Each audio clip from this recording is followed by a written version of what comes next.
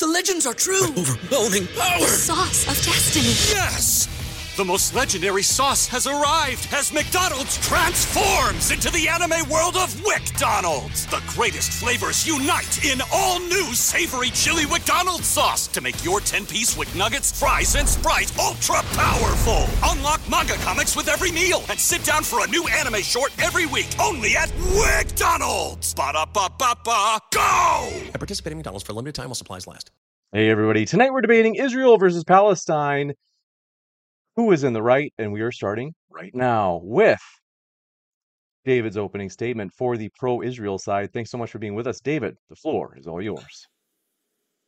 Hi everyone. Thank you to Modern Day Debates and James for moderating. Thank you to Adam for partnering with me, and to Stephen and Kate for being here.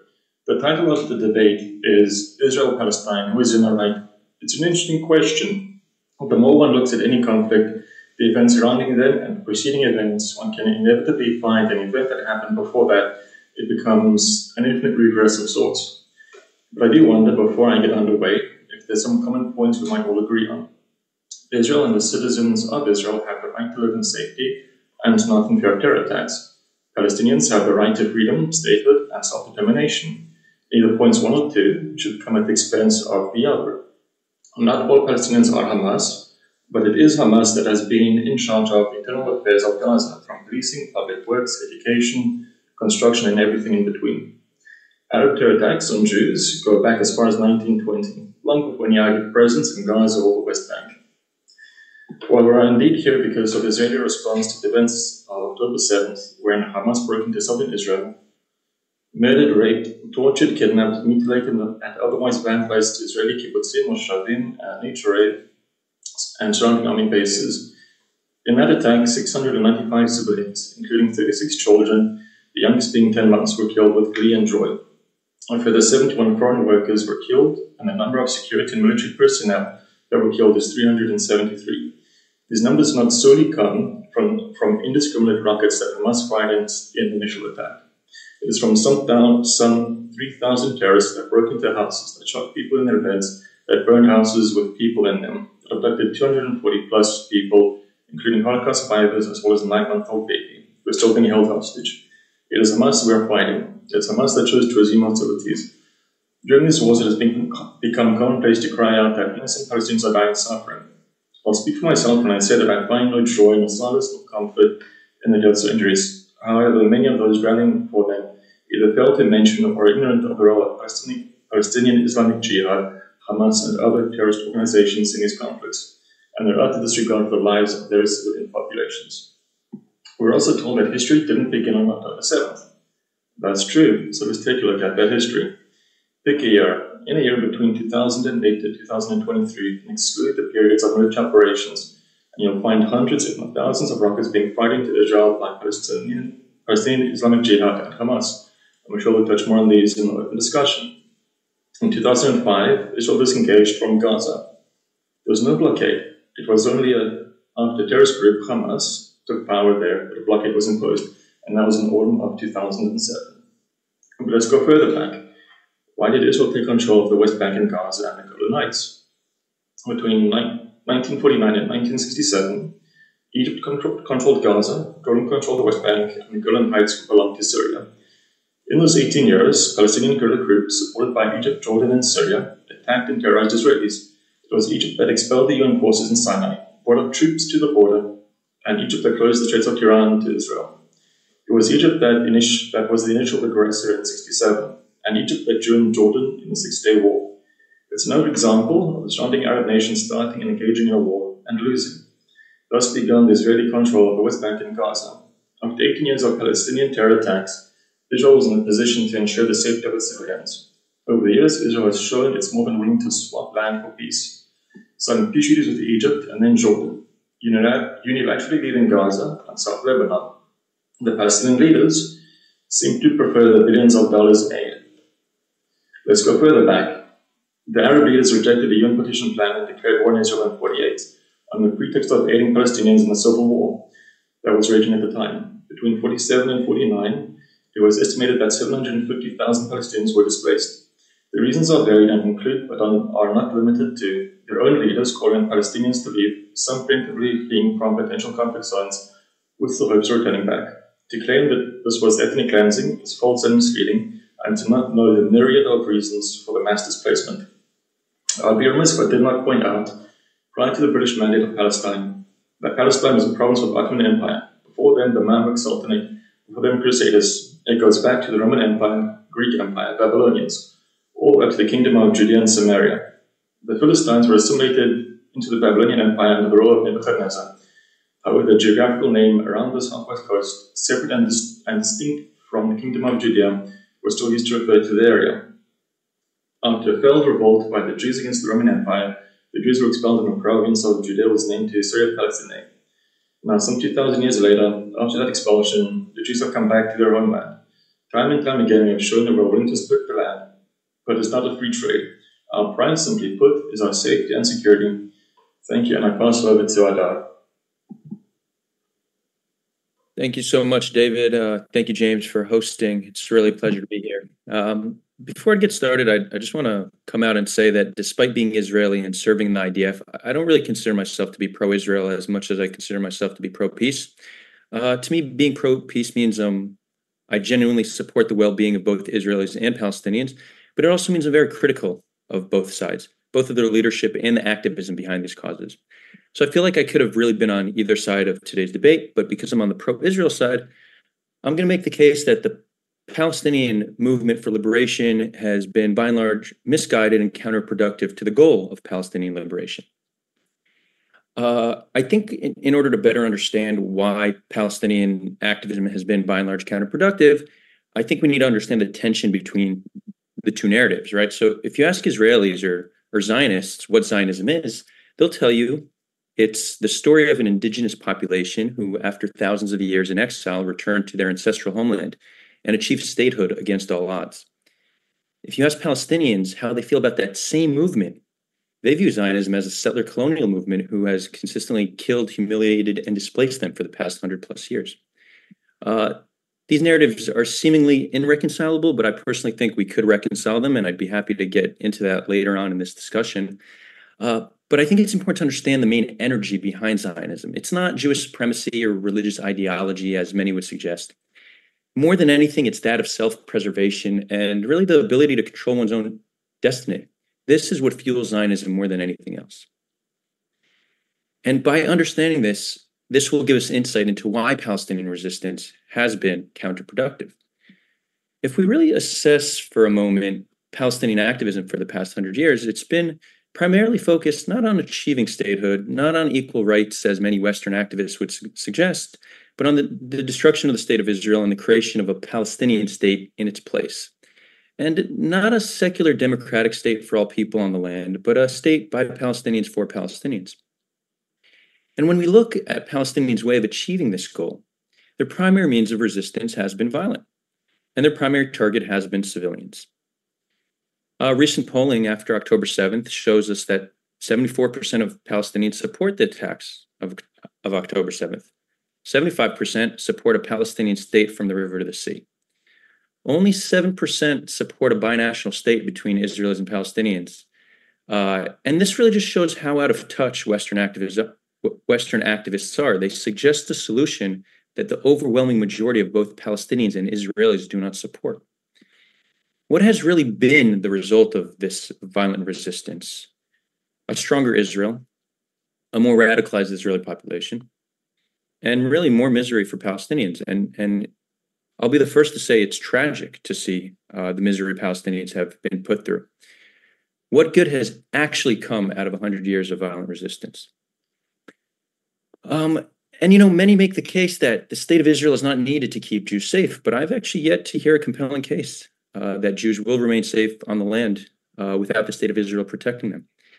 And if we can't make a convincing case that Jews can remain safe on the land, then any solution that Jews don't consent to will only lead to more bloodshed. We see what happens when we try to force the solution on Jewish Israelis. So the framework I'd like to suggest for peace is a solution that really can provide justice for Palestinians while ensuring security for Jews. And it's important to remember that justice for Palestinians can be achieved without creating injustice for Jews. Justice and vengeance are not the same thing, and this is important to remember. So this really starts with accepting the fact that Israel does exist and will remain to exist. Now, I understand that this is challenging for Palestinians to accept. Accepting the existence of a state that has done nothing to cause them misery. I get it. So my suggestion would be, instead of dismantling or destroying Israel, let's work to transform Israel. And here's the thing. Israelis are big on transforming their government. Prior to October 7th, we had record levels of protests. We had 7 months of protests every single week. Israelis will rally to change their government, but they will not rally to destroy themselves. So I suggest we build a coalition of Jews, Palestinians, and their allies to transform Israel. But again, this starts with accepting that Israel does exist and will remain to exist. I view this as the clearest path to both security, justice, and peace for all people. I'll leave it with that. Thank you. Thank you very much for that opening from both of you gentlemen. Want to say, folks, thanks so much for being with us. Welcome to Modern Day Debate. We are a neutral platform providing a level playing field for every debater to make their case. My name is James and I'm your host. If you haven't yet, hit that subscribe button, as we have many more debates coming up. You don't want to miss them. So hit subscribe right now. With that, we're going to kick it over to Kay and Cider Import, who are the pro-Palestine side today. Kay, thanks so much. The floor is all yours. Thank you, James. I'm Kay Fellows, and I want it to be known that I'm not a foreign policy expert. I am not a political commentator. I'm simply a human rights activist, and that's the perspective that I argue everything from. Just basic human rights, protecting human rights, preserving human life. And that's kind of put me on the side of the pro-Palestine side, because they are the ones currently facing extermination in the thousands at the moment. I think that's the meat and potatoes of debate is whenever we have discussions between us. So I'm not going to waste a whole lot of time on an opening statement. I do think that whenever we have come to a point where we're having debates on the ethics of things like mass starvation, mass murder, ethnic cleansing, and genocide, there is something that is fundamentally broken as a human species whenever we're having to debate whether or not there is an ethical or moral standpoint to stand on. Whenever thousands upon thousands of innocent people are actively being killed and nothing is being done to stop it. I know that we will get into the more complex discussions surrounding this issue, but at the end of the day, it really does just come down to there is absolutely no excuse. There is no end that justifies the means of mass starvation of men, women, and children, mass murder of innocent men, women, and children. Infringing on the rights of certain people based on where they were born into is never something that is justifiable. And why I agree with my opponent in that there are complexities in how we move forward and achieve true peace amongst these two people. I think that the morals of the argument really does come down to the conversation needs to start with condemning what is happening right now to innocent lives in the Gaza Strip, in the West Bank. I'll wrap up my opening statement and turn it over to my partner, Stephen. Thank you. So there are so much that, can and has to be said about this conflict, starting, of course, in 1948 and not the 7th of October, as some people online seem to kind of think that it did. It did, however, enter the everyday conversation level of public awareness then. That's when a lot of people became aware that this was an ongoing issue and stuff like that.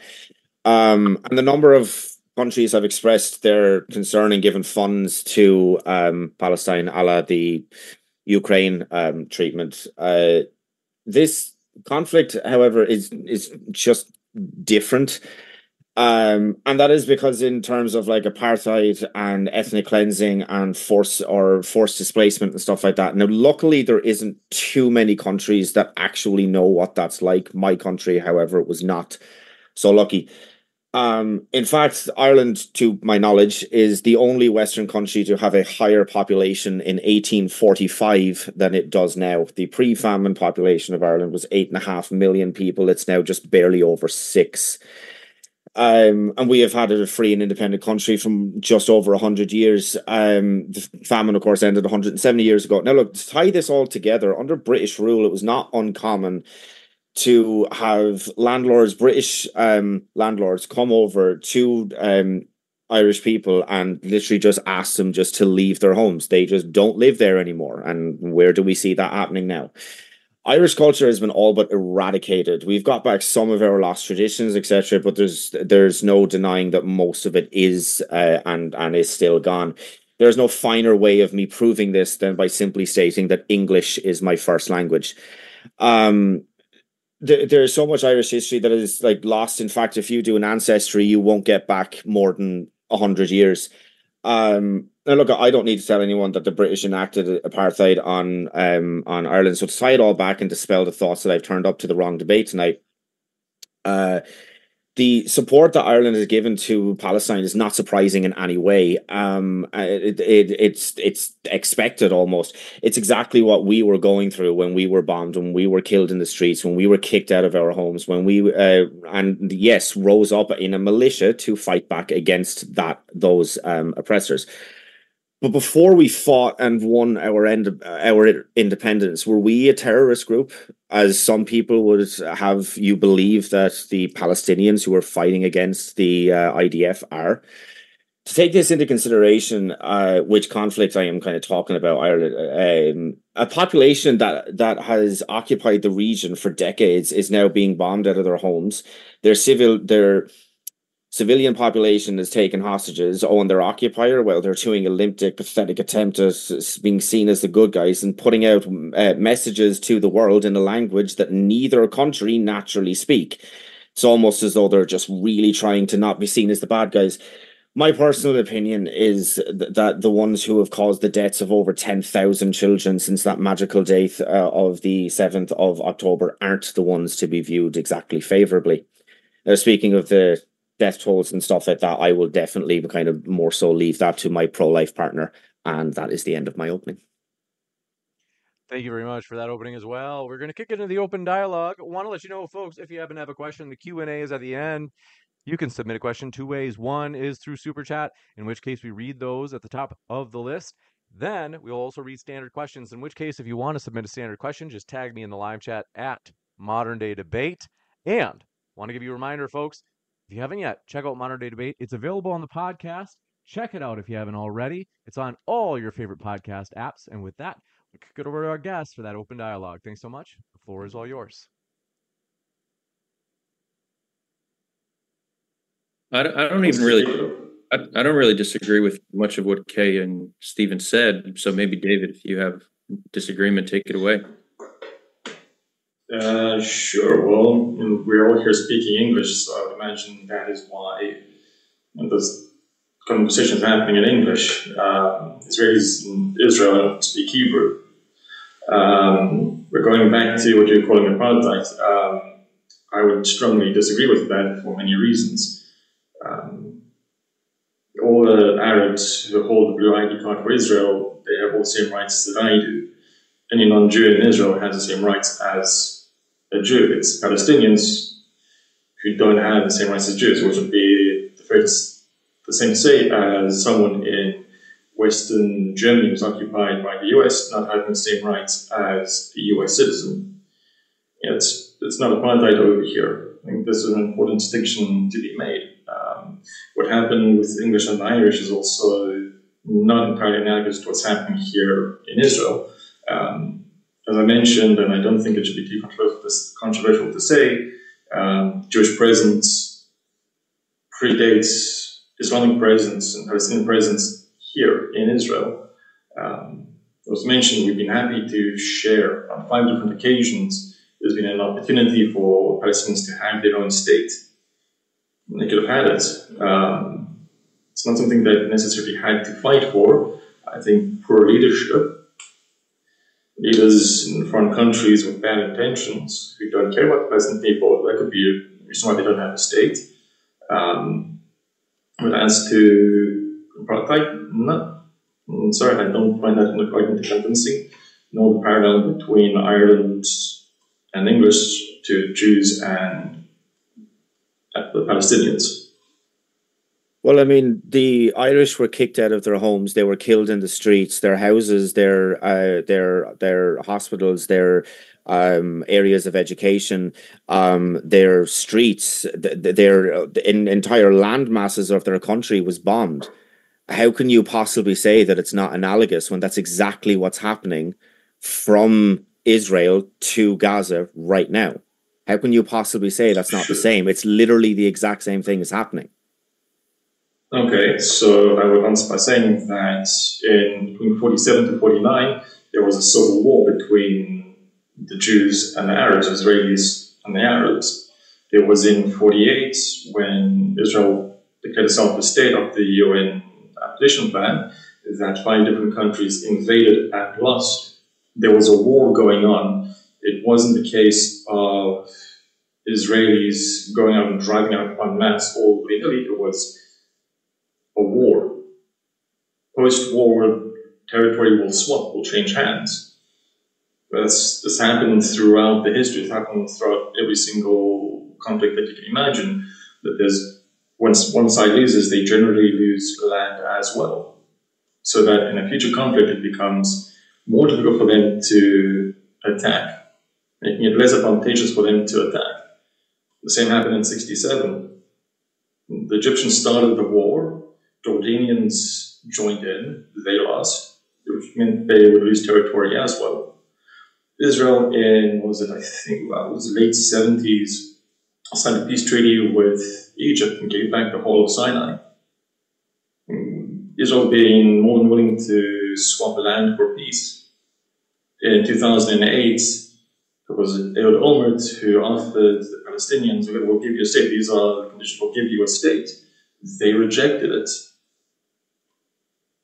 This isn't a case of Israel deciding when it wants to go and conquer and occupy the whole of this area. It's been a case of Palestinians, more accurately Hamas, starting a war, and now they're complaining because they're losing. They have had how many years and how many billions of dollars in aid to provide and make shelters for the citizens. I have a bomb shelter in my apartment because of the rocket attacks. Our government, for all its faults, has made policies to ensure that if there are rocket attacks, I'm safe.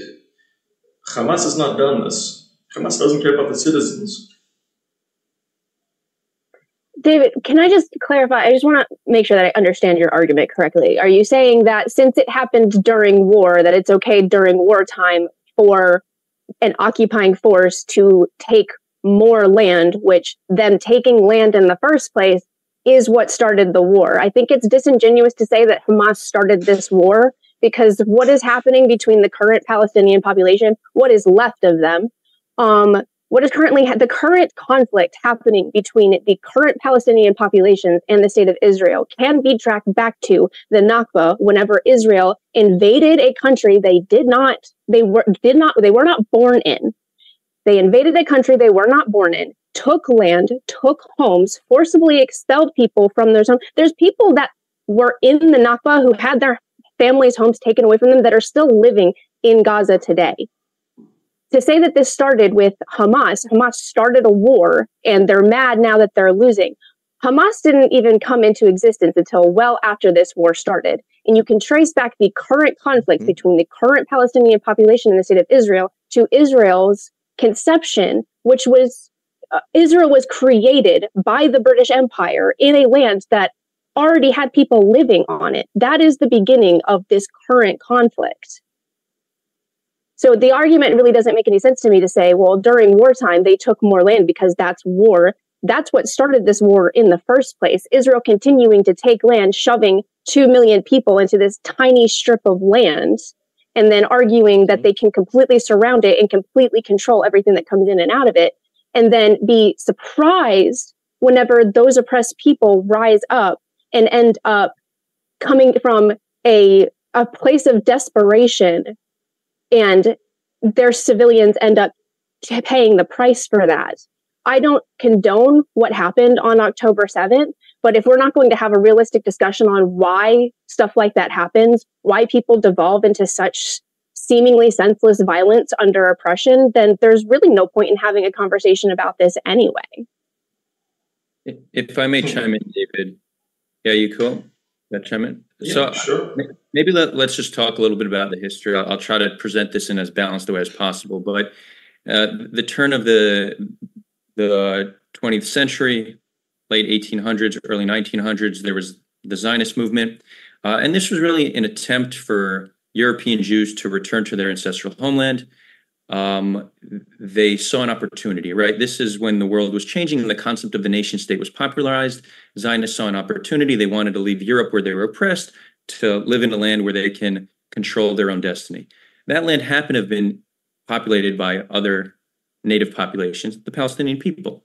The strategy the early Zionists took was not to forcefully displace them, not with violence. What they did was they bought land from Ottoman landowners, and there were Palestinian farmers living on those lands, and a few thousand of them, the number's unclear, it's anywhere from a few thousand, I've seen estimates up to 10,000, were forced to leave their homes because that land was then owned by Jews. Now, you could say that this is immoral. I'm not even going to defend this and say that the Zionists were in the right to displace people from their homes, even if they bought the land legally, okay? So I'm not going to defend that, but it's not like they came with guns and kicked people out of their homes. The response to this, and Palestinians had every right to be frustrated and angry with this, with the Zionist movement trying to create a homeland on Palestinian land. I get it. Makes perfect sense.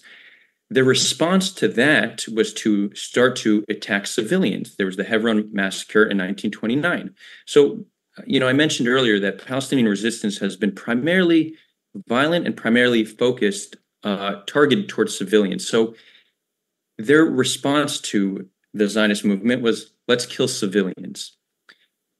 Zionists understood that in order for them to create a homeland, they need as much land as possible in a demographic majority. This was strategic for them. So they took these attacks as a justification to take more land.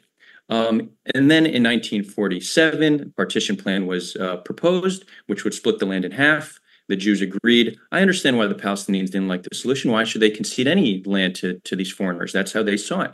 The response to partition was more violence, primarily against civilians. But it wasn't only Palestinian violence. It was 5 countries, 5 Arab nations also attacked. Israel took this as an opportunity to expand their territory.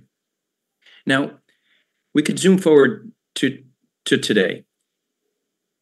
The primary means of activism has still been violence towards civilians. Now, I imagine most Palestinians, if they could go back in time, would gladly accept the 1947 partition plan because they understand how ineffective their strategy has been. But it seems like, yet they're still convinced that we'll continue to be violent, we'll continue to attack civilians, and one day down the line, maybe 1 generation, 2 generations, 3 generations, we will liberate the land. Now, we talk about Palestinians and how they're desperate, and they are. And their desperation, a lot of it is Israel's fault. But to say that Hamas doesn't have any other alternatives and that October 7th was their only option, I just have trouble accepting that. So Hamas was elected in 2006. They made a decision to take billions of dollars in funding and use that to build tunnels and weapons, instead of building infrastructure and turning Gaza into a beautiful state. Now, it's true that the blockade does affect the economy of Gaza. That's a blockade that's done by both Israel and Egypt. For some reason, no one likes to talk about that Egypt's also involved in the blockade. But that blockade is a result of Israel knowing that if weapons can freely travel into Gaza, those weapons will be used against Israel. It's not that Hamas wants to attack Israel because there's a blockade. There's a blockade because Hamas wants to attack Israel. If Hamas actually cared about the citizens of Gaza, then they should invest that money into infrastructure and turn Gaza into a beautiful state. And that naturally will end the blockade, because as long as there's no threat from Hamas, there won't be a blockade. So when I see the tragedy in Gaza now, and it is heartbreaking, and Israel certainly is complicit, and I think Israel could do a lot differently, a lot to really change the situation on the ground. to make it seem like this is just Israel just causing all the misery on the Palestinian people, not really looking at Hamas as just as complicit, if not more so, I think that's not really understanding the full picture here. So if we care about the Palestinian people, and I think that's noble to care about them, we should be equally critical of Hamas as we are with the government. They have the power to turn Gaza into a beautiful nation, yet they are deciding to continue a violent struggle against Israel, a struggle that they cannot win, and the cost of that is misery for Palestinians. Okay, a couple things. First, I want to push back on the first talking point that you had, that the idea of Zionism is a movement to return Jews to their ancestral homeland. I feel like that's a little bit disingenuous whenever there have been, like, we know that the Zionist project had looked at other areas on the map to create the state of Israel, to create what would be the Jewish state. There were several other options before they landed on the land that is known as Palestine. So the Zionist movement wasn't about returning Jews to their ancestral homeland. It was about creating a safe place for the Jewish people that were experiencing oppression in other areas of the world. And I don't think that was wrong, but the idea that they specifically zeroed in on Palestine because that is the ancestral home of the Jews, that doesn't, the literature, the conversations that were happening amongst head Zionists at the time don't actually back that up. Wait, so why do you think they weighed a few different options? Why do you think they ended up choosing Palestine? Because it's their ancestral homeland. I said in my opening statement that the primary energy behind Zionism is ensuring security and being able to control our own destiny. Without a doubt, they had a few options. Ultimately, they chose their ancestral homeland. Makes perfect sense, right? It does make sense to say that, thousands of years ago, this is where our people lived. We have people that still live in the area now. This makes sense that we should establish a state here. I'm not arguing that doesn't make logical sense. But whenever Zionists talk about the ties to the land, and Zionism is ultimately about returning us to our ancestral homeland, the origins of Zionism truly were just to establish a Jewish state. And they talked about multiple other options before they finally came upon the area that is Palestine. And it was kind of just like happenstance. Oh, well, we actually used to live here, so that makes this the most ideal place for it. But the driving force behind the idea of Zionism was not originally to return to the ancestral homeland of the Jewish people. So this idea of Jewish people having an historical tie to the land and a religious tie to the land being a defense of coming in and removing people from their homes, removing them from their farmland, displacing them, using the power of, whenever Jewish settlers first started coming to Palestine, the Palestinian people were relatively a poor people. They could not combat wealthy Jewish people coming in and buying up land, just dropping the cash on the doorstep and buying up this land. They didn't have the means to do that. So I think that there is a moral argument to say that rich, wealthy Europeans coming into a more impoverished people and taking up their land simply because they could is objectively an immoral thing. Can I, Radar, do you want to get on this? Yeah, no, I won't debate against the point that displacing people from their homes is immoral. I think that the early Zionists made a grave mistake doing so. I would even consider the original injustice in the Israel-Palestine conflict. I think Palestinians should not have been displaced, but I don't think a massacre of civilians should be a response to that. But I don't disagree with you. Okay, just one more thing, because I wanted to ask you one more thing about your talking point about how it wasn't the purpose of the original establishers of the state of Israel to mass displace Palestinians. Like, that was never the intention. So what are your thoughts on things like Plan D? I actually think it was. If you look at the writings of the early Zionists, there was a consensus that in order for the state of Israel, and not all Zionists agreed with this, but many of them understood that in order for a Jewish state to be successful, there needs to be a demographic majority. That can only happen with displacement. There was debate over how this displacement happens. Can we do it voluntarily through incentivizing Palestinians to move to what a Palestinian state would be, or would it be forceful? Once war broke out, then force seemed to be the easiest and only way to achieve this demographic majority. So displacement was very much part of the plan for many of the early Zionists. Okay. Yeah, David, do you have something to say?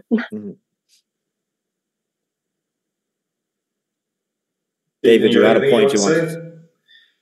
I'd already made it. I would have just maybe added that there are also many different other Jewish settlements that were constructed outside of pre-established cities. The Zionists coming in wasn't just going into pre-established cities and displacing people. It was also building on unused land where no one was.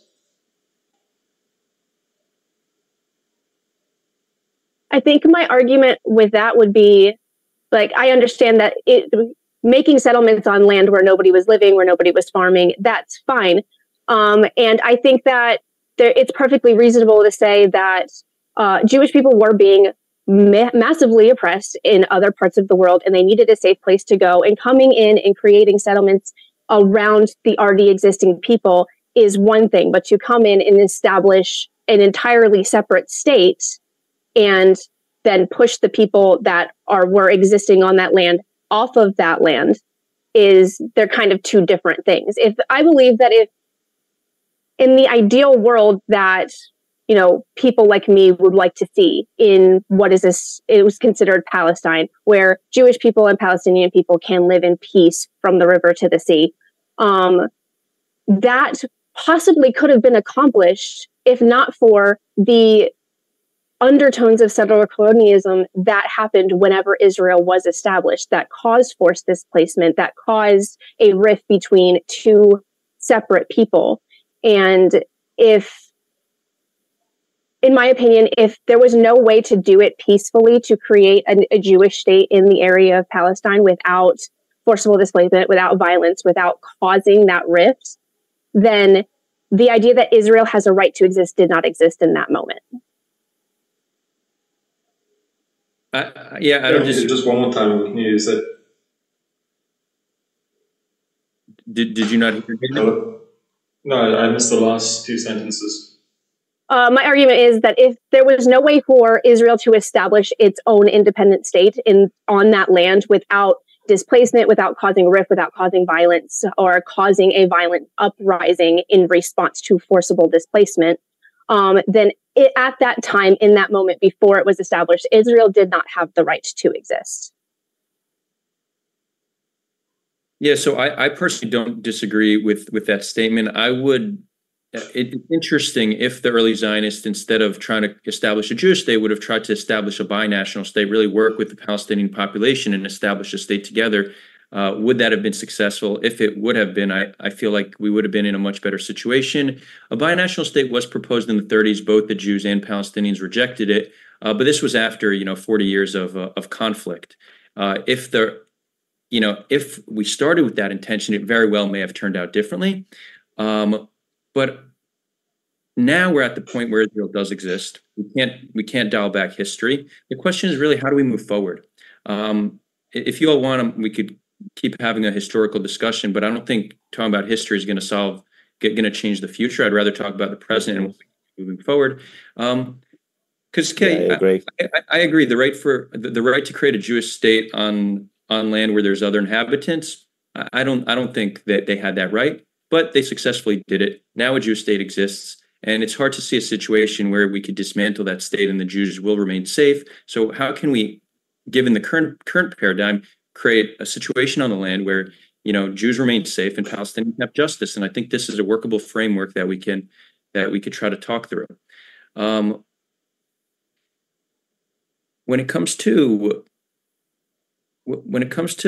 like the current situation, right? So okay, I agree with you mentioned you're on the side of like human rights, and you see the death toll in Gaza, and it's hard to support that. I get it. If you can't sympathize with what's happening to the Palestinians, you might be a psychopath, right? I think that's fair to say. But we also it's important to understand that generally speaking, humans are going to act in their perceived self-interest. So Jews living on the land are going to value their lives over the lives of Palestinians. Palestinians are going to value their lives over Jewish lives. This is human nature. So given this understanding of how people act, it's not that Israelis rejoice in the deaths of Palestinians. Sure, some do, but the majority, they don't rejoice in the deaths of Palestinians. For them, they just don't see any other way that they could remain to be safe with an enemy that is determined to destroy them. So the brutality of Israel is really justified by most Israelis, not because they want to see Palestinians suffer, but because they believe it is necessary for their survival. Whether that's the case, I think, is certainly up for debate, but I think understanding what drives it is important to understand. Stephen, you look very perplexed. Do you have something that you would like to say?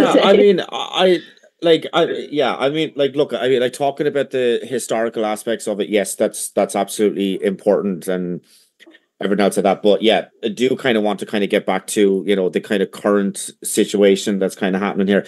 So, I guess my kind of question to the opposing team would be, if we all agree that Hamas has built tunnels and that they're underground, why on earth are the IDF bombing buildings, especially hospitals that they know are populated by civilians? Okay. So because just like one Mm-hmm. other small point, because to me, that's an act of terrorism, and I would like to kind of know why you would disagree with that point if you do. Okay. When it comes to the issues of hospitals, schools, mosques, UN depots, they should be protected. They should be not necessarily at all costs, but if Hamas is using them to launch rockets from, if they're using those places to attack Israel from, then those places loses their protection under international law. Israel has given warning, does give warning, hours, days, and weeks in advance that if the rockets continue to be fired from there, they will attack. If they're given advanced warning, in an effort to evacuate, the Hamas leaders have stated on numerous occasions that they don't mind their civilians dying. They view safety and concerns of civilians as a UN and Israeli problem. The figures that were being given from the Gaza Health Ministry were all figures given by Hamas.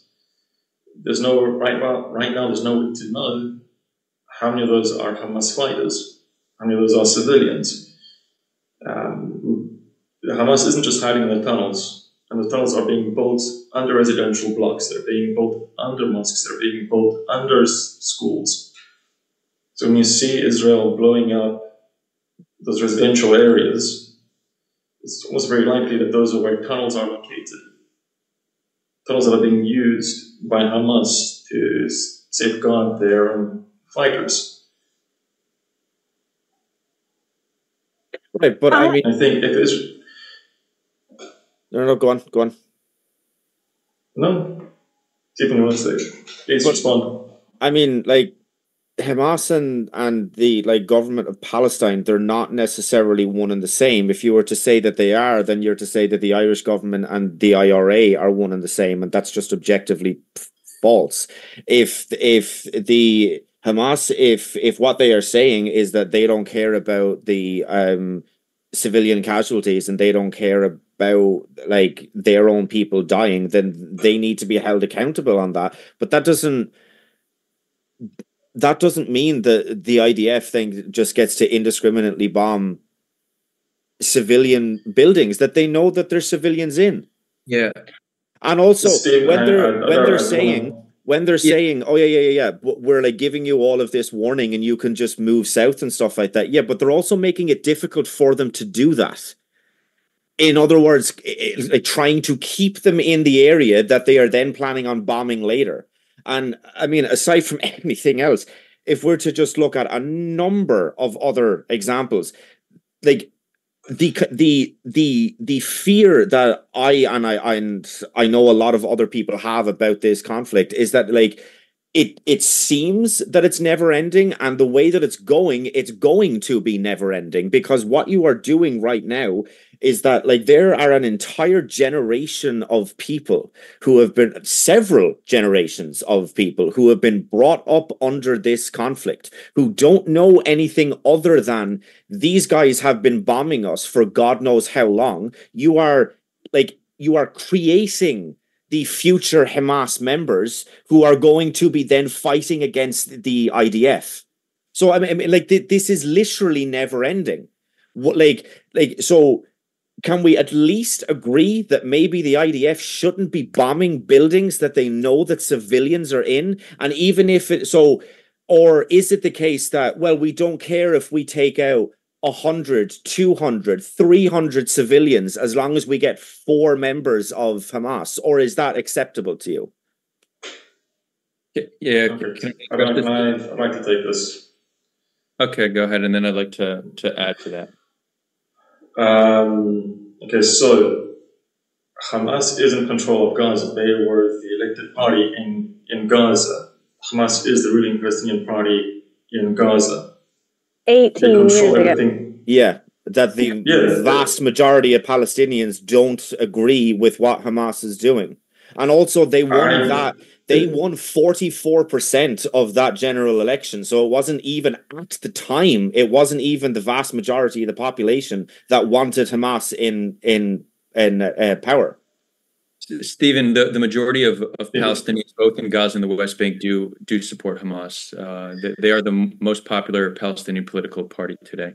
Well, I mean, considering that they're the only ones who are fighting back against the people who are bombing them, I'm not exactly surprised. The IRA was massively popular when Britain occupied us, and again, I'm not surprised. I think we could have a conversation about the psychology behind supporting an organization that is doing nothing but causing more misery, but that's a conversation we can have, but I just wanted to set the record straight that there is overwhelming support. If I may talk a little bit about Israel's strategy in Gaza. So it's often said that Israel is trying to really maximize civilian harm, but when we really look at the numbers, Israel has dropped over 20,000 bombs on a dropping 20,000 bombs on a densely populated city is obviously going to have some serious civilian toll. But if we look at the amount of people killed, it's around 25,000. That means Israel is averaging 1 death per bomb. If Israel was actually trying to maximize civilian harm, clearly the numbers would be much harder. In order to actually have such a low amount of people killed per each bomb, there's actually an attempt not to maximize civilian death, it's to minimize civilian death. But it's not that Israel's entirely off the hook, right? So Israel their strategy is we can bomb, let's attack Hamas, we could destroy them, right? So that is their strategy, and I think there's probably better strategies that won't cause this much civilian death toll, but that is their strategy. Now, Hamas infrastructure is embedded within civilian infrastructure, so it's impossible to attack Hamas without killing civilians. Now, the Gaza Ministry of Health came out and said that 70% of those killed were civilians. That's horrible. But that does mean that 30% are actually Hamas soldiers. And if you look at the numbers, 30%, that means around 1/3 of Hamas has already been killed. So militarily, it's actually been effective. Now, I do think you make a good point by saying, are we creating the next generation of terrorists? Yeah, I think that, Israelis often complain about Palestinian population, how radical they are. Well, Israel engages in many activities that do nothing but further radicalize the Palestinians, and I think that's something they should be called out on. But it's not accurate to say that they're just trying to kill as many civilians as possible, because the numbers don't reflect that. And if their goal really is, if their strategy is a military strategy, it's impossible to do that without having a civilian death toll. So it's either we accept that civilians are going to die because Israel has a right to attack a terrorist organization that massacred their civilians, or we could say Israel does not have a right to do that, and they need to engage in other means to dismantle Hamas.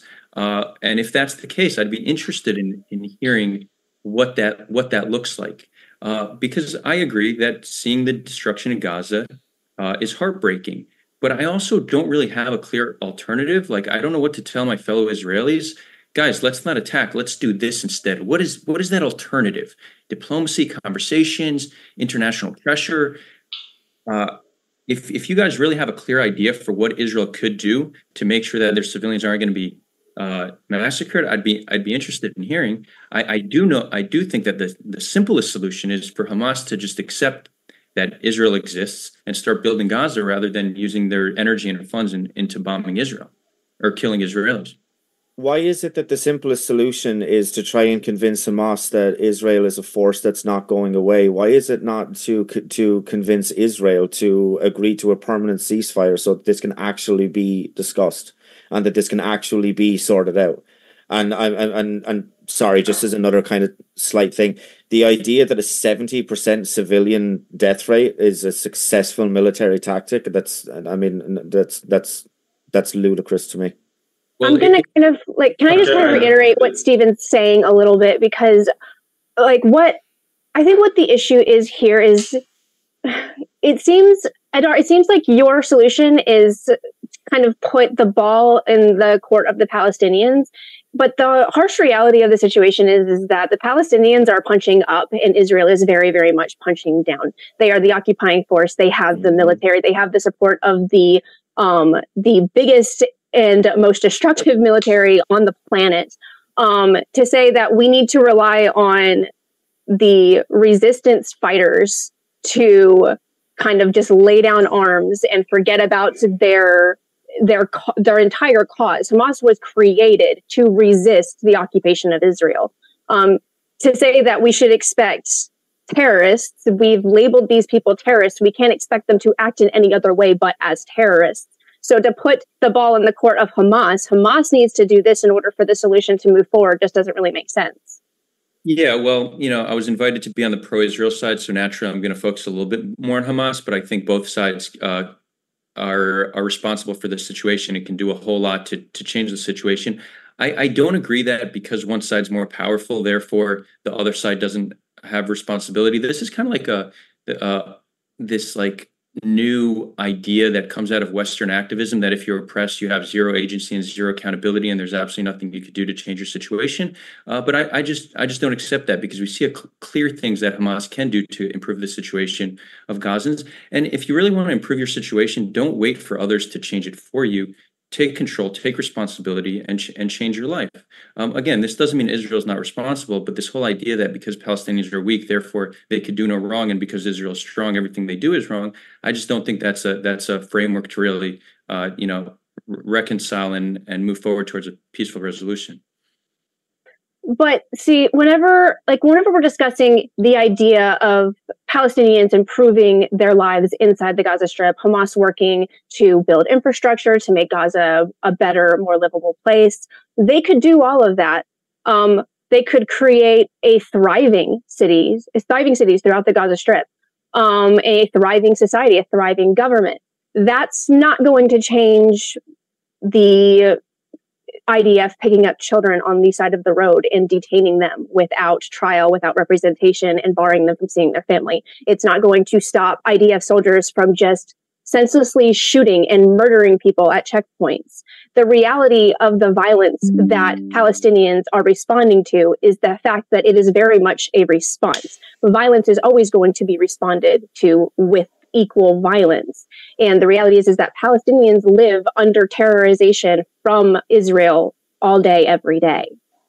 Yeah, and so I think it's important for us to acknowledge that maybe this is something we could agree on. Both sides are acting violently as a response to the violence of the other. So we're stuck in this bloody cycle of violence. Israel, being the more powerful one, has the upper hand, and we're losing less lives. But it's not like Israeli violence was created in a vacuum. That's also a response to violence.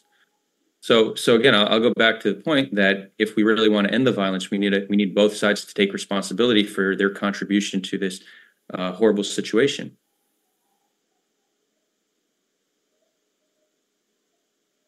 Stephen again with the perplexed face. Yeah, I mean, I'm not perplexed. Is there? I mean, is there like a genuinely, like, is there a good argument as to why Israel is not agreeing or is not even appears to be open to a permanent ceasefire so that this can be addressed? So yeah, go ahead, David. Go ahead. So there was a ceasefire on the 6th of October. We saw what happened when it comes to prolonged ceasefire. And after what Hamas did on the 7th of October, there's not going to be a permanent ceasefire until Hamas itself is dismantled, until we can get rid of Hamas. I don't think that myself and Adar, we both said that we take no joy, we don't have any pleasure, we don't want innocent civilians to die.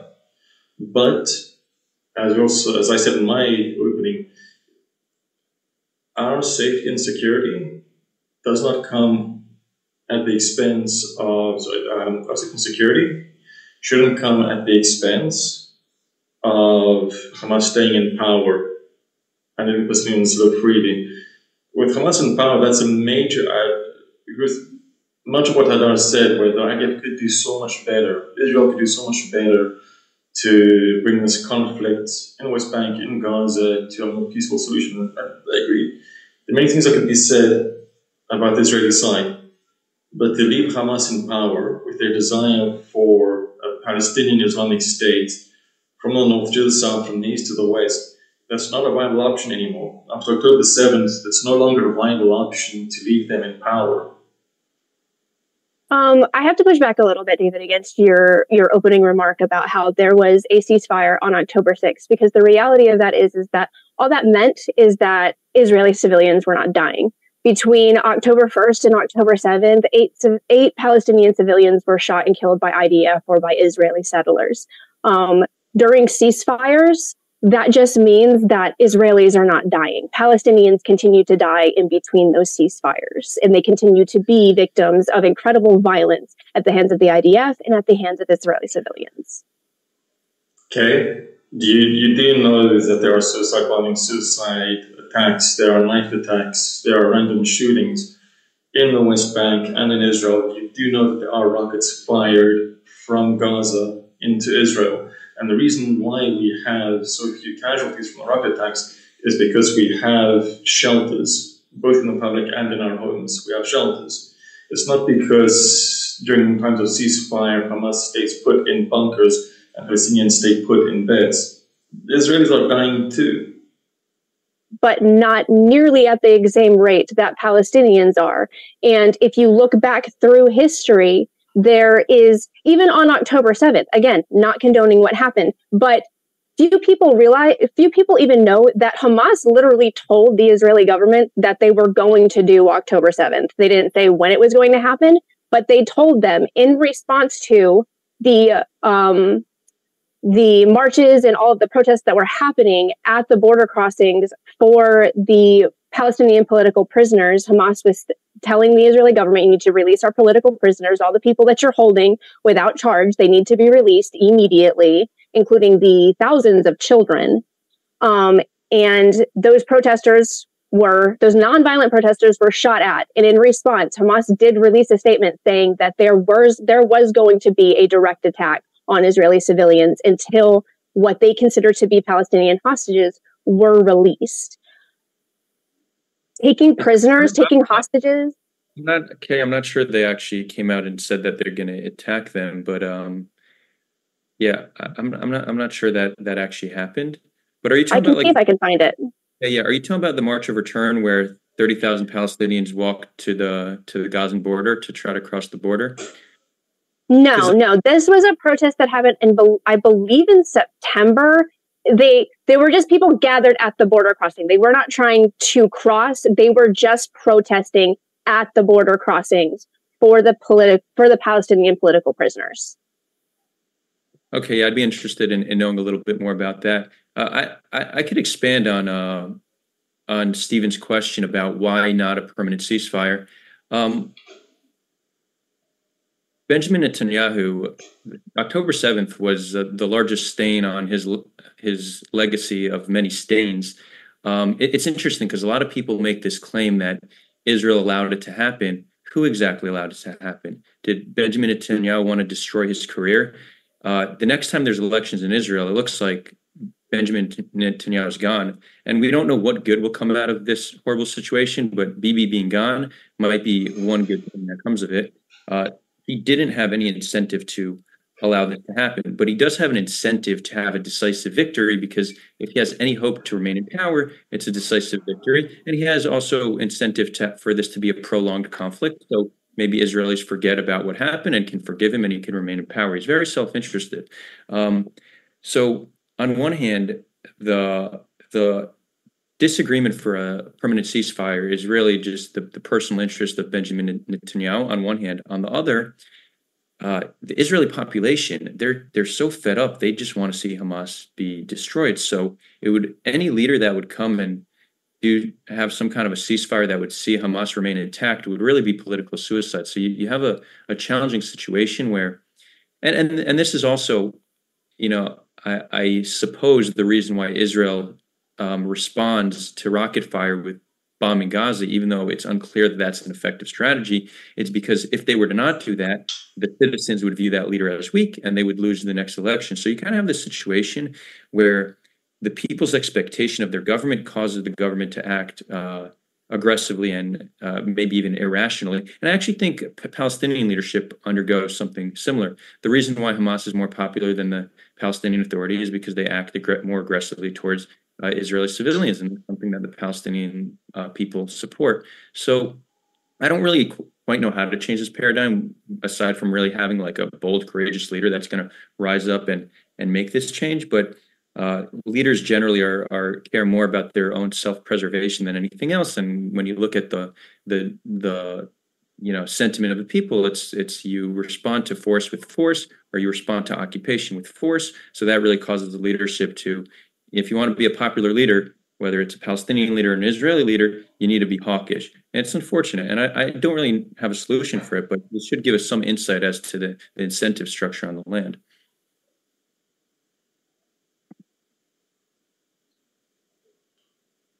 Does everybody feel good? Does everybody feel good with that open? Does everybody feel good with that open dialogue? I'm good. Yeah, I'm good. I'm good. Okay, it's a good opportunity. We'll jump into the Q&A. I want to say, folks, if you happen to have a question, as mentioned, you can submit it two ways. One, via just tagging me with @ModernDayDebate in the live chat, or you can do it via Super Chat, as those will go to the top of the list. Also, check out the description box if you haven't already. You can find our guest links in the description box right now, including if you're listening via the podcast. Our guests are the lifeblood of the channel. We appreciate them. So do check out their links if you'd like to hear more of their views. With that, we're going to jump into this next one from the Social Democrat. Says, for everyone, okay, really quick, so refresh it, a little change up. They say, Trump or Biden, who are you? I don't know if they're saying who are you predicting or who would you prefer. So let's do both really quick. Who would you just like objectively, like, doesn't mean that you like them, but who do you think is going to win? Like, I can confidently say that as an outsider, Trump was definitely, he was one of the worst US presidents in history, but Biden, he's like a laptop on 4% battery. So I don't know anymore, man. America is my favorite non-actual, fake reality TV show at the moment. So no prediction.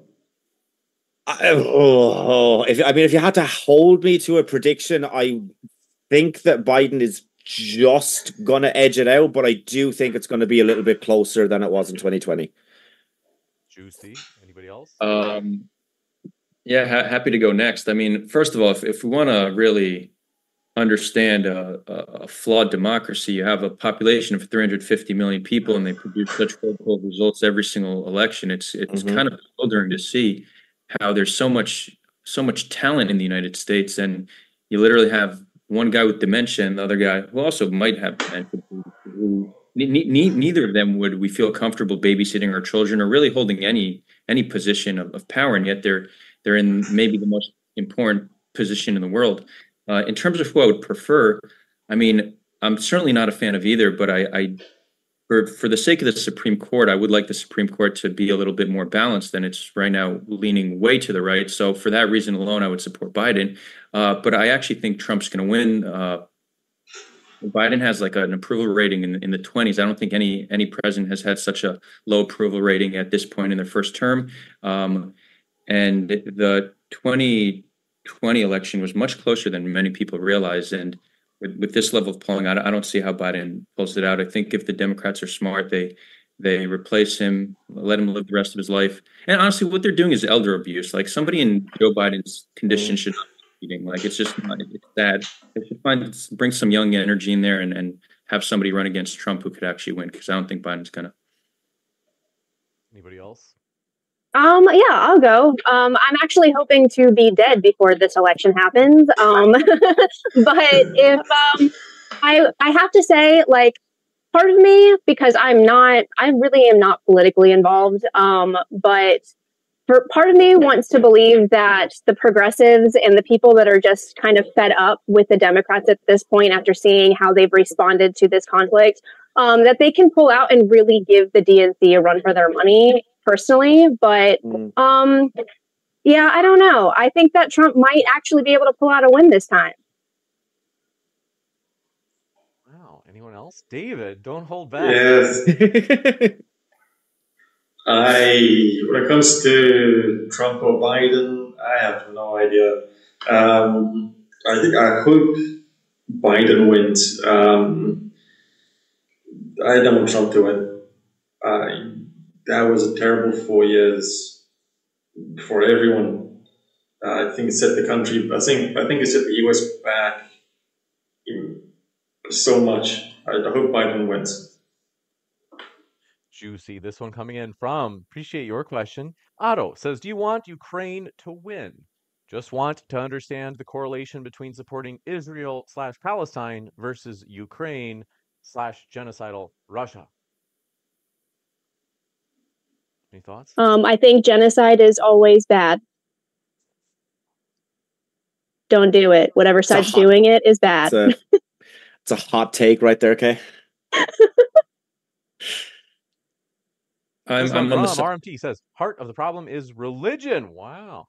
They say Jew/Muslim. Yes. Their father Abraham was from Ur, or I'm saying this wrong, I'm sure. In parentheses, Iraq. They say a Chaldean. Sarah was also a Chaldean. This is a Bronze Age tribal, whenever it's like parroting the Richard or Hitchens. Bronze Age tribal religious fight. Let them fight it out. What are your thoughts? Yeah, a lot of people try to view this as a religious conflict. I think religion certainly fuels the conflict, but I think if everybody on the land were tomorrow to just denounce their religion and become atheist, you'd still have an ethnic and national conflict. At the end of the day, you have two distinct populations who are quite different from each other. They not only have different religions, they're culturally different, they speak different languages, they have different customs, and they've been in conflict with each other for over 100 years. So religion is not the only fuel to the fire that is the Israel-Palestine conflict. It's much deeper than that. And also, it's not like the second you become atheist, that often when you become atheist, you have other dogmas like political ideology. Some of the more extreme, Israelis are not religious, but they're very right-wing in pocket. So I think that, religion fuels it, but it's not the central fuel to the fire. Yeah, and also, even if it was a conflict of religion, the whole idea of let them fight it out and kill each other in the name of religion is also not it's pretty good way to look at it. Yeah. Pretty bad. I'm an atheist. I'm an equal opportunities offender. I think all religions are equally wrong, apart from Mormons. Just no. They're more wrong. Yeah. I don't know. I think to kind of frame it as like a just a religious issue is not. Yeah, I don't I don't agree with that framing. I think the four of us agree that religion exacerbates this conflict way more than it already needs to be. You got it. Did anybody have any other thoughts on the this Otto is concerned in chat? On what? He wanted as did anybody have any other thoughts on the is there a correlation between supporting Israel versus Palestine and who one supports regarding Ukraine versus Russia? Anybody have? I didn't mean to cut it off. If anybody had extra thoughts they want to share on that. I do think it's. I mean, there's certainly a correlation. I can only kind of speak to the certain kind of circles that I run in on like Twitter and stuff like that, like or like in wider kind of YouTube spaces and stuff like that. It does definitely seem to be an awful lot of the same people who were on the side of Ukraine who are now on the side of Palestine. I don't think it's all of them like each and every single person, but it is definitely curious as to why there's a correlation there. I mean, I think the correlation. If you were to kind of put it down to, to objectify it, it would be kind of, I mean, this is obviously going to be a little bit of my bias and why I'm on this side, but I mean, it would be kind of, you're looking at it as an occupying country that is invading and taking land and taking territory away from a different, those two, that element is present in both of those examples. So that's maybe kind of why there's an awful lot of people on the same sort of sides and stuff here, but I don't know. I'm just spitballing at this point. Yeah. I think I sort of agree with Stephen, but I think it all goes to that power imbalance between one massive military superpower being Russia and a smaller country, weaker country, in theory being Ukraine. However, I do swing the other way, and I would prefer Ukraine to get back to the old borders and that, hope it would end there. You got it. That reminds me. Oh, wait. Before I do jump, go ahead. Just to add to that, I mean, I think the simplest way to understand the correlation is, generally those on the left, they will support the less powerful entity. So you're going to see a correlation. Many support Ukraine as well as Palestine because they're the weaker ones. So that's a clear correlation. But beyond that, I'm not quite sure. You got it. Any last thoughts on that one? No. One thing I was going to mention is that, folks, someone pointed out to me recently, and it's true, is we have not had, I don't think we've had one debate on whether or not you could say we've given Muslims and Christians, and we've even had like a case for atheism type of debate more than once, and case for Islam, case for Christianity. We have never had a case for Judaism. So if someone wants to come on, I do want to let you know, folks, in the live chat, if you're watching later as well, if you email me at moderndaydebate@gmail.com, if you want to make the case for Judaism, the religion, we are happy to have that. The only thing I just have to ask is that the same way with like Christianity and Islam is I try to vet in the sense that I'm kind of like, or people usually want to hear like a defense of like the Orthodox view. By that, I don't mean Greek Orthodox. I mean like the kind of like standard, like you believe in a personal God that hears prayers and you believe in like the major doctrines of the faith. Not like, some people out there's some theologians that are atheists and they call themselves Christians. And it's like, okay, we're not going to have them come on and make a case for Christianity. Or they're maybe like, well, I'm a Christian, but I don't really believe in any of the doctrines of the Bible. I just, but I'm a Christian and I make up my own kind of theology. It's like, well, we're looking for like more standard, conventional cases. With that, jumping into the next question. Thanks very much. John Michael B. says, Kay, you agree with the sentence, free Palestine from the river to the sea? You know what that sentence means? I know what Israel defenders want it to mean. I know that they want to get all butthurt over a phrase of words whenever people are literally dying. Please get over yourself and stop being offended by everything. There are Israelis that use that phrase in reference to Israel. Okay, nobody is saying that in being like, let's kill all of the Jews. Okay, relax. And I said it in the context of Palestinians and Jewish people living alongside each other in the state of Palestine. So calm down. You You got it. This one from Taking Back Eden says, will Israel live by the 10 Commandments again? I don't know. I've always got something from I hope not. Watermelon 786 Oh. says, can each of the panelists react to the preliminary ICJ ruling against Israel? Could one of you help me with the acronym ICJ? What's that mean? Independent Court of International Court of Justice. Justice. International Court of I actually didn't look thoroughly into the ruling, but the reason I didn't look is because I'm not particularly interested. International law, I think, does have some value, but a law that's not enforceable doesn't really hold much weight. And international law, unfortunately, is generally not enforced. But it seems like the ruling was that they actually didn't call for a ceasefire, which is interesting. They called for release of hostages. It seemed like, by and large, the ruling was favorable towards Israel. But again, even if they said Israel is committing the crime of genocide, what would anybody do about it? Like, I really don't think it would have made a difference. So I'm not particularly interested in that case. You got it. This one coming in from Do Appreciate It as well. Otto says, hey, James, why don't you have debates about the Russian invasion of Ukraine? It is probably the most important topic in the world for 2 years straight or so. That's true. We haven't had it in a while. We've had several, but I do agree with you. It'd be good to have it because we haven't had it in a while.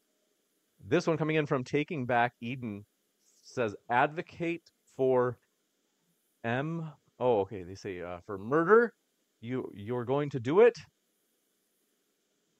Oh, man, I don't know what you mean by that. Does anybody know what that means? Advocate for murder, you're going to do it? That was the statement? I think they mean like you're going to advocate for murder, and I don't know who they're saying it to, though. Was there anybody? Well, I mean, I can only speak for myself. I didn't advocate for the murder of anybody, so I know it's not addressed to me. Yeah, I'll go on the record saying murder is bad. Yeah. I mean, it's yet another hot take, but yeah, sure.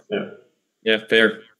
But I think if I'm to try to understand that question, this is a very emotional issue, and people come into it with some preconceived notion, and you can have we're having by and large a respectful conversation, which I'm appreciative of because it's very hard to come by in today's climate. Mm-hmm. But I think some of the viewers aren't actually listening; they're just furious and they're hearing what they want to hear, and So some of the comments are naturally going to be quite irrational and perhaps even incoherent.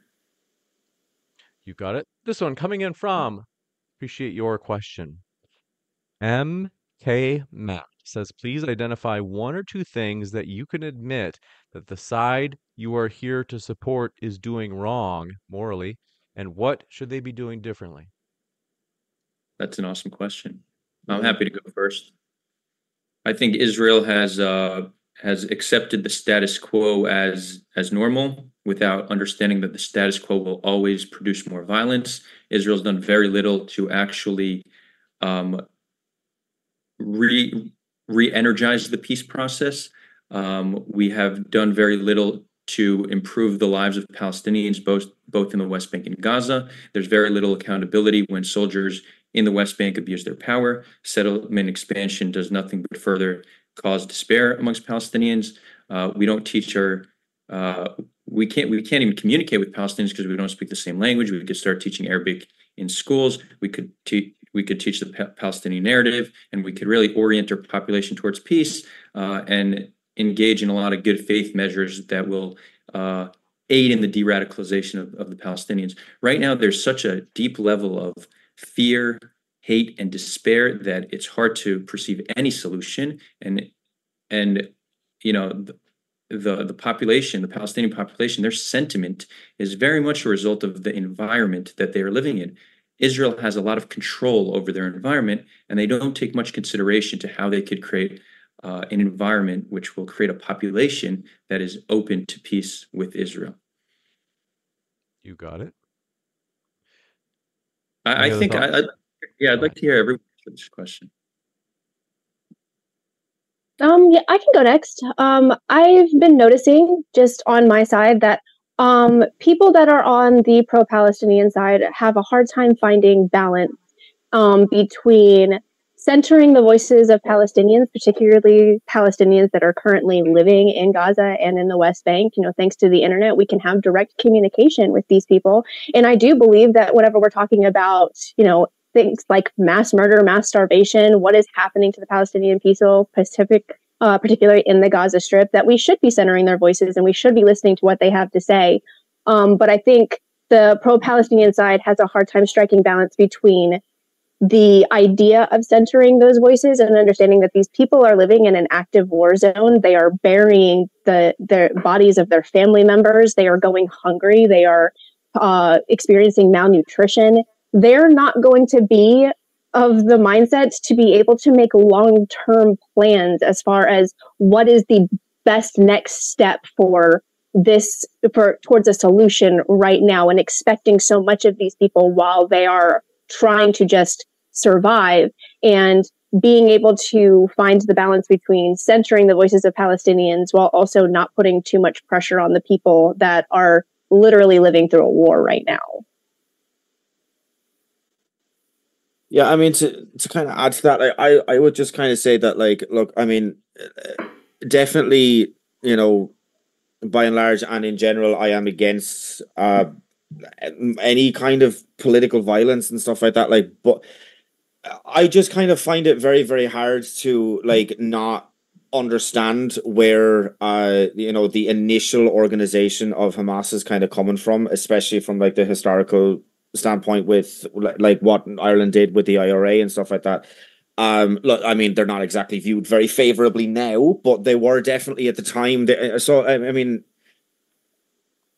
I hate the idea of civilian casualties on any side, because, I mean, like, whether or not you're part of either organization, of the military, if you're not part of that, then, like, you're not necessarily involved, and so, like, you don't expect to come go back to your house and see it not there, see it being leveled and everything else like that. Like, and that is absolutely tragic for whoever it happens to.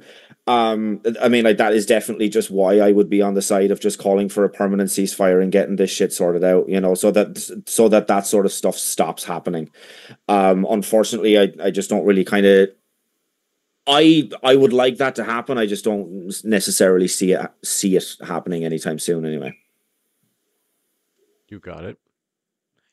Anyone else? I'm sorry, I missed the internet would cut out and everything froze. What was the question?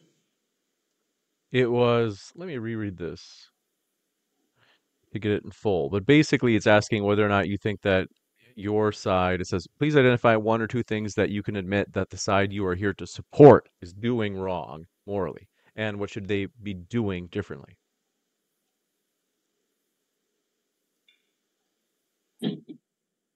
Oof. Did you hear that?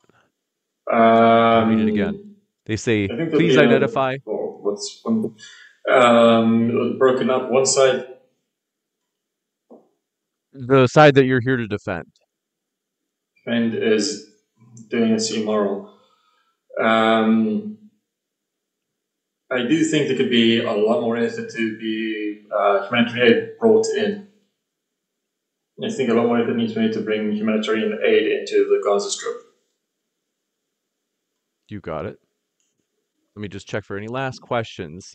Norek, thanks for your question. We're going to try to let our guests out pretty quick here, as I do have to give huge street cred. We always are grateful for our guests. We've got to say thank you to all of our guests. Don't worry, I got this last question, like I said, but I do want to say also, our guests, some of them are staying up extra late. So I'm in Central Time. It's only like 8:30 here. No problem. Cider and Port, what time is it where you are right now?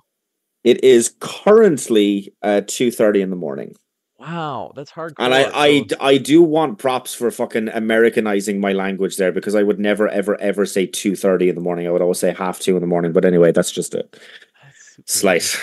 I didn't know that. And then, David, what time is it where you are? 4:30 in the morning. Holy smokes. Okay. We do appreciate our guests bigly, but we do want to say, yes, check out their links in the description. And then this last question, I'm actually going to, let's see, can you do a debate on Superman versus Goku? You mean like who would win? I don't know. Maybe. But I want to say huge thank you to our guests. Let me just double check the last one. The Bitter Truth says, is occupation legal to pro-Israel? I think they're saying for the people that are pro-Israel, that pro-Israel team, namely you, David, and Sulha or Adar, they say, is occupation legal? Yes.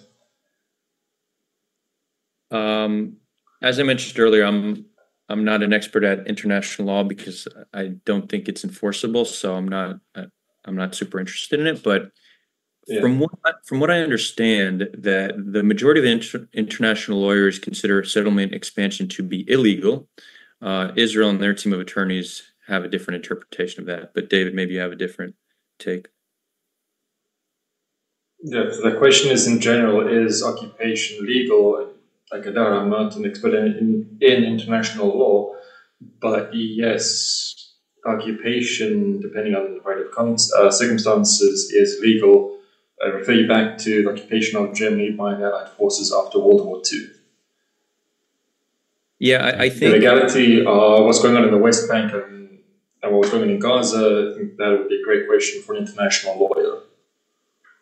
Yeah, I think from my understanding that you can occupy a nation for military purposes. So for Israel to hold the West Bank to ensure, let's say, that attacks aren't happening from the West Bank into Israel, I think that's legal. But then when it comes to moving your citizens into that occupied territory and expanding your territory into the occupied territory, I think that is the consensus there is that that's illegal. Any last thoughts? I know that forcible relocation is illegal. Is legal or illegal? Whatever the case may be, is legal. Forcible relocation is illegal. But whatever the case may be, I do think that settlements like Hamas are a massive impediment to any peace between the sides. You got it? Anyone else?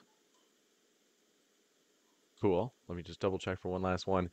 I think we're good though. I want to say, folks, check out our links, guest links in the description, including if you're listening via the podcast, as we put our guest links in the description box there as well. I want to say a huge thank you. Hey, Stephen, Adar, and David. It's been a true pleasure to have you here with us tonight. Thank you so much for hosting, James. Thank you so much, James. Thanks, James. And thanks, everyone else. I hope you get some good rest. Folks, stick around. I'll be back in just a moment with some updates about upcoming debates. So stay here, and I'll be right back in just a moment. Hey, thanks so much for being with us, folks. You guys, that was a blast. I'm going to fix this little Zoom feed here. 2 minutes or 2 seconds. Want to say we are so thankful for our guests. Seriously, they are the lifeblood of the channel. They make this channel rock. They are what have, like, they've made it fun. They've made it rock and awesome. So I do want to say we appreciate them, to say the least. We're excited. We're excited about a lot. So I've got to tell you a couple of things. First, Bitter Truth. So sorry. It was like just the last moment your super chat came in and said, can you justify occupying? Let me know on the next debate if you want me to read like a normal chat as a super chat. Well, we can even read it as the very first one. I owe you one for that. So I am sorry about that. That was like right as I went off air. So thank you, Bitter Truth, for that last minute super chat. I do want to say, folks, we are excited about a couple of things. One is we have a lot of debates next week. We've got like 3 or 4 booked. So I want to give you an example. In particular, I think it's Monday, Tuesday, Wednesday. We got 3. Then I think we've got one on the weekend. That one I have to look up. I'm trying to remember what it is. So I want to tell you this, though. As you can see at the bottom right of your screen, today's debate is sponsored by Visible Wireless. Folks, you don't want to pay too much for your wireless service, namely your cell phone. You're walking around using your data. Get unlimited talk, unlimited text, and unlimited high-speed data for $20. Technology is improving, things are getting better, and some things are getting cheaper. For just $20 a month, you get all that, unlimited talk, text, and data, plus unlimited high-speed hotspot data. Amazing! That is linked in the description. If you click on our link, you will get, for just $20 a month, Visible Wireless for your phone. I highly encourage you to do this. Why? Because I only promote what I use. So this is something I use. You're actually getting an even better deal than I. So When I signed up, I think I got a similar deal, but it was only like 3 months maybe where you got it for 20. And now what I have is I pay $25 a month. But you will get it locked in for 12 months where you'll only have to pay $20. It's amazing. So I highly encourage you, Visible Wireless, as you can see at the bottom right of the screen, check out that link in the description box, including if you're listening via the podcast, that referral link is in the description box right now.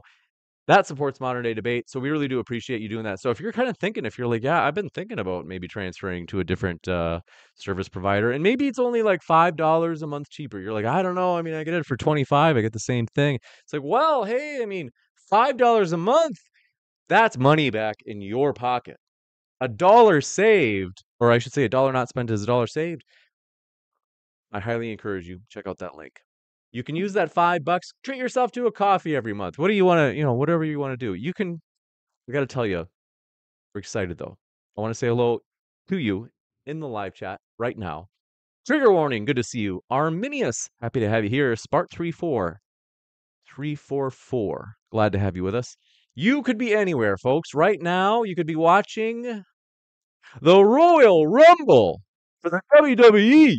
Amazing that you're here. So I want to say thank you for that. I haven't even, this is an important debate.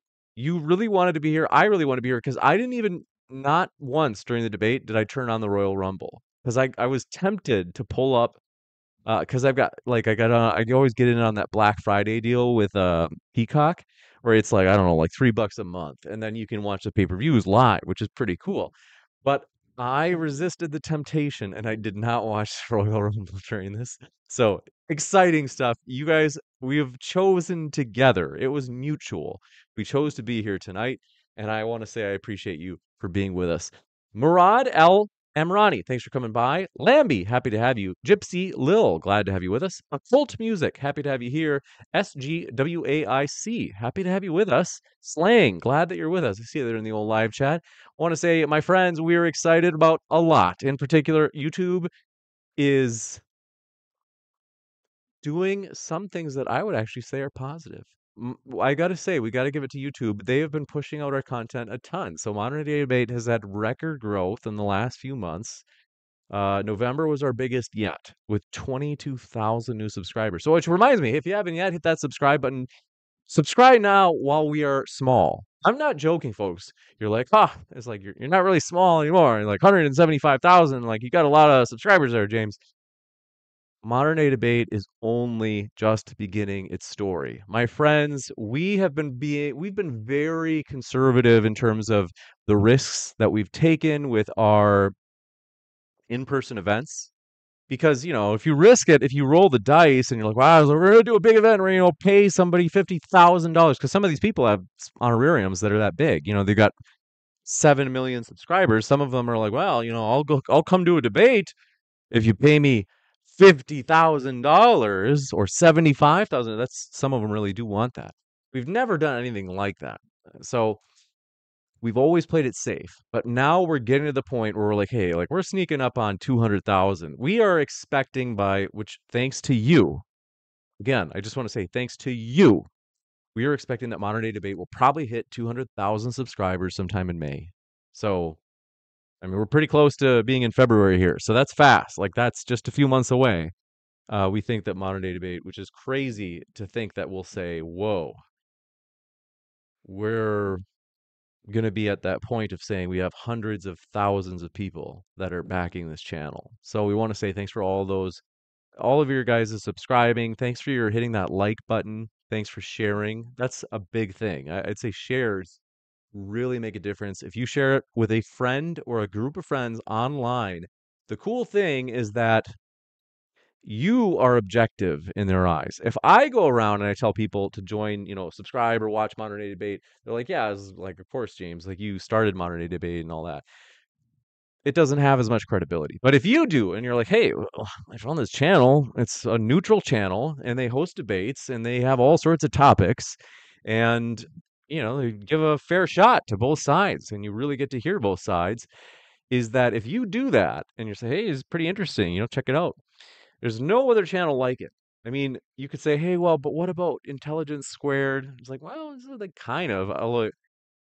I'll say it's close, but the amount of kind of like lectures that they have is kind of like, are you sure it's a debate channel or it's also it does have a lot of debates and dialogues, but sometimes it even has like what seem to be like little mini lectures from just one person, or sometimes it's like a dialogue between people that seem to just agree. So I would say modern day debate in terms of like a just very clean cut, very clear in terms of what we're doing here, very straightforward. Just, hey, it's a debate channel. It's as simple as that.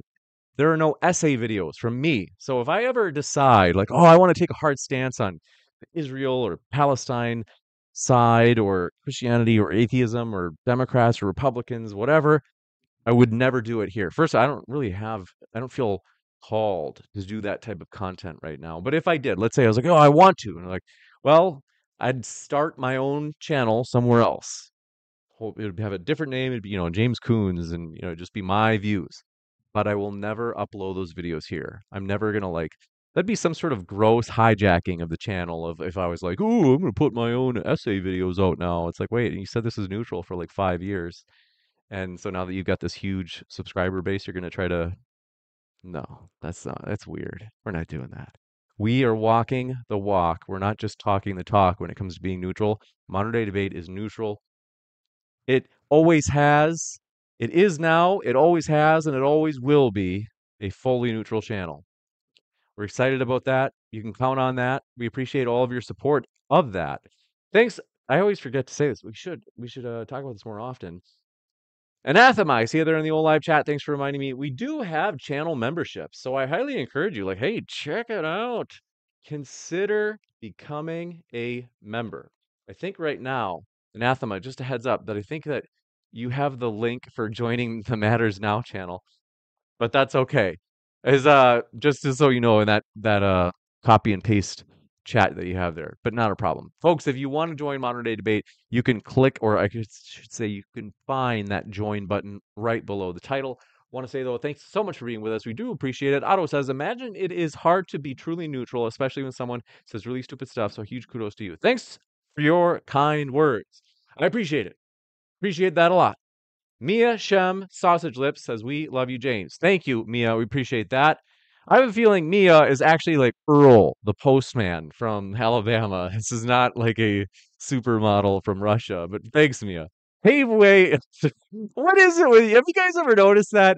Hold on. I'm getting hot. 2 seconds. I know this looks a little bit weird. I don't know if you guys know this. I get so hot.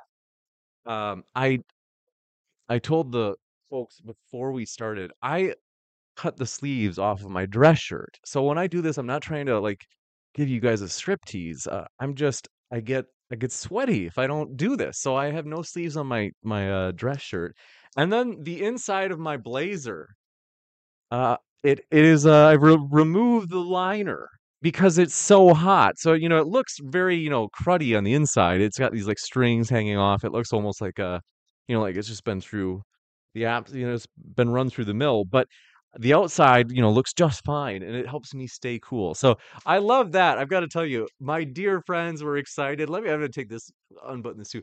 Thanks for your kind words. Todd Bob says, show us those sweet shorts, James. That's right. I also wear basketball shorts. You guys know that. You guys have seen these. So I'm not wearing khakis or trousers. This is I have to stay cool. Especially I've got it's like 75 degrees here.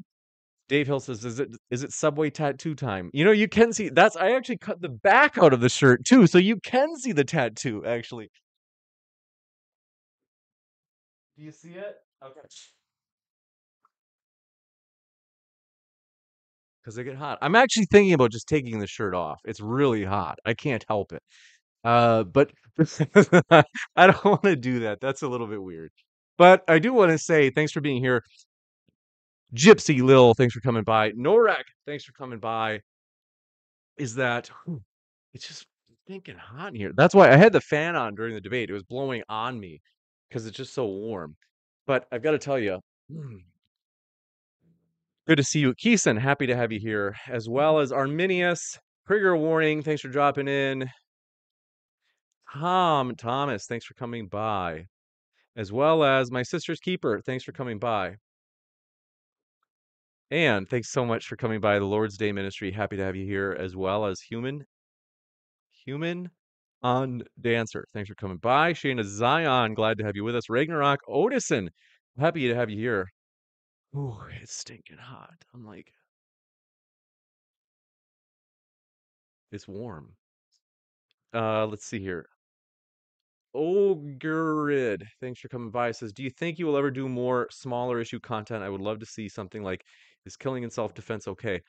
I I personally am like, yeah, it's an interesting question. Like it's a very it's a fun philosophy question, but it's hmm, I don't know if we could do it. It's just that we're really shooting to uh put out the content that most of our viewers will be most engaged by. And so cover up, you perverts. Is that I'm thinking, I don't know. But let's see. So I got to be honest. I'm just being completely honest with you. I personally would find it interesting, but there are a lot of topics that I personally find interesting. Like, is Bitcoin going to do well? Like, is Bitcoin going to crush it? Well, let's say, is Bitcoin going to, surpass 100,000 by the end of 2025? I'm like, yeah, it'd be interesting. Like, I personally, it's like I love predicting the future. That's why I'm always, hey, who do you think is going to win, Trump versus Biden? Like, that's something I like asking the guests because I just think it's fun to try to guess the future, but it's something that I don't think I could do it as a debate topic. I don't think it would engage enough people. Let's see. Otto says, oh yeah, thanks for your kind words. TDS versus Teflon Don, number 4.0. Thanks for coming by. Shayna Zion, thanks for coming by. And I got to tell you, Teen Grogu, thanks for coming by. Matthew Menich, thanks for Menich. Am I saying it right? Let me know. Thanks for coming by. Says, get Avery from God Logic Channel versus an atheist or a Mormon or a Muslim. I will. I'm going to ask Avery if he wants to debate Daniel Hakikachu. So we're going to try to set that up. That'd be a really big one. Payboy 3, thanks for coming by. Dr. Squash 2023, thanks for coming by. Says, need to set up standards for the audio. I agree. I didn't realize it before the debate started, but yeah, I think David must have had limited space available to do the debate. I can't, it's hard for me to blame speakers. Sometimes it's just hard to find a place to stream. I agree that we're going to probably put like a little disclaimer to debaters saying, hey, we need you to try to find a place that doesn't have an echo. But 'tis life. For honor, thanks for coming by. Let's see. Norek, thanks for being with us. We appreciate that. My sister's keeper said you should have taken that off when Jasmine was here. That's so funny. Let's see. Todd Bob. That's funny. I appreciate your kind words. But but I want to say for real, thank you guys. Todd Bob says, been here since 5,000 subscribers. LOL, it's been a wild ride. I tell you, it has, hasn't it? We've had some crazy debates and some big things happen, right? We're just getting started. Like I said, this is like for real, folks. Join us while we're small. This is just the beginning of Modern Day Debate's story. 175. We're going to look back at that someday. We're going to be like, remember we were kind of a small channel, 175, and we're excited about the future. So thanks everybody for all your love and support. You guys make this fun. I'm going to relax. I hope you get some good rest, depending on where you are in the world. Maybe I hope you have a productive day. I hope it goes well. But thanks again for all your support of Modern Day Debate. Oh, I forgot to mention. So at the bottom right of your screen, I already mentioned Visible Wireless. But if you have been thinking about signing up for a gym, as you can see at the bottom right of your screen, today's debate is sponsored by Planet Fitness, the cheapest and most convenient gym. It really is. Here's why. I work out at Planet Fitness. I'm not joking. I really do. Like daily. I went there twice today because I just enjoy working out. I lifted in the morning and then like an hour before this debate, I did some cardio. I went for like a half hour and it was great. If you are thinking about going to a gym, we have a referral link for Planet Fitness below. Check out that referral link. You guys, even with the annual fee, if you count that in, it's like $14 a month. It's difficult to overemphasize the importance of your health. Invest in your health. Just $14 a month. You can have all the equipment that you need, the Stairmasters, the treadmills, the Precores, and all of the weightlifting stuff you need. And I can tell you, as a guy that's like really into bodybuilding, and I've played, I've done a lot of stuff like bodybuilding and weightlifting, and I can tell you, Planet Fitness has whatever you need. I'm not joking. It really does. Like everything I need to keep my physique where I'm like wanting it to be and my strength is that it's like, hey, Planet Fitness has it. You have to be a little creative once in a while. But I mean, they have a ton of different machines and stuff like that. So prioritize your health. Highly encourage you. Check out the link for Planet Fitness below. That's in the description box as well. Mother, father, it's not. Let me put it in there right now. So, I want to say thanks so much though. Where is this? I know I then like 2 seconds.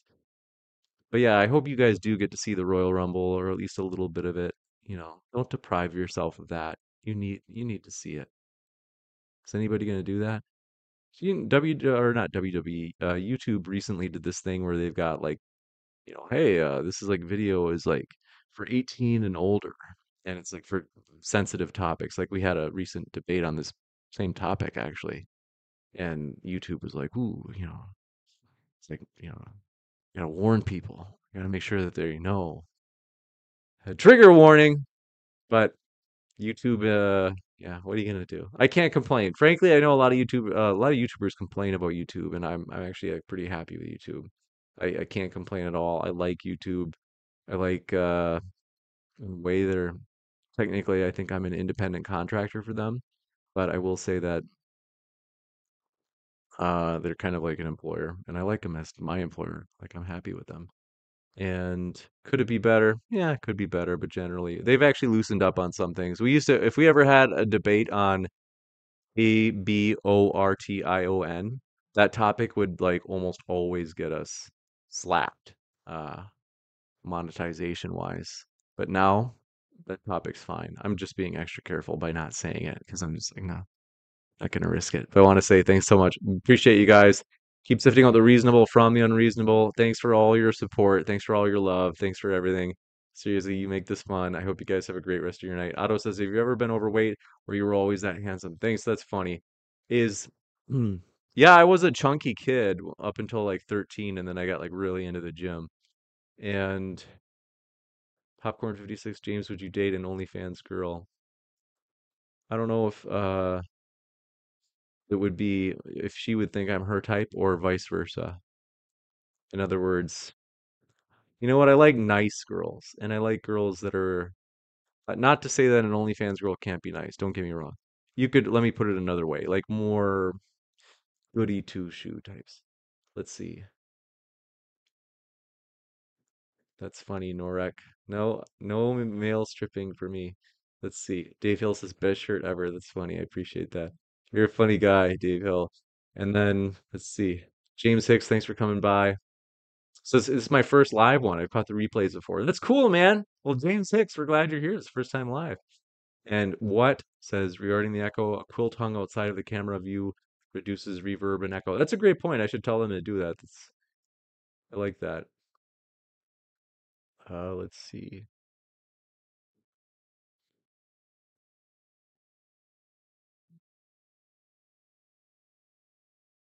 Yeah, appreciate you hanging out here. Thanks everybody for your support. I hope you have a great rest of your night. We'll see you at the next one.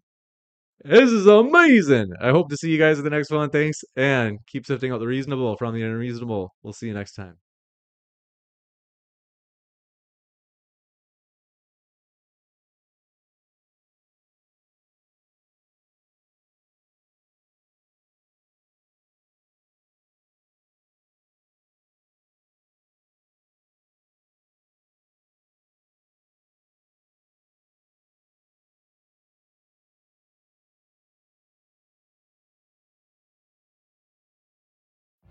Every day, we rise, challenging ourselves to work for what we believe in.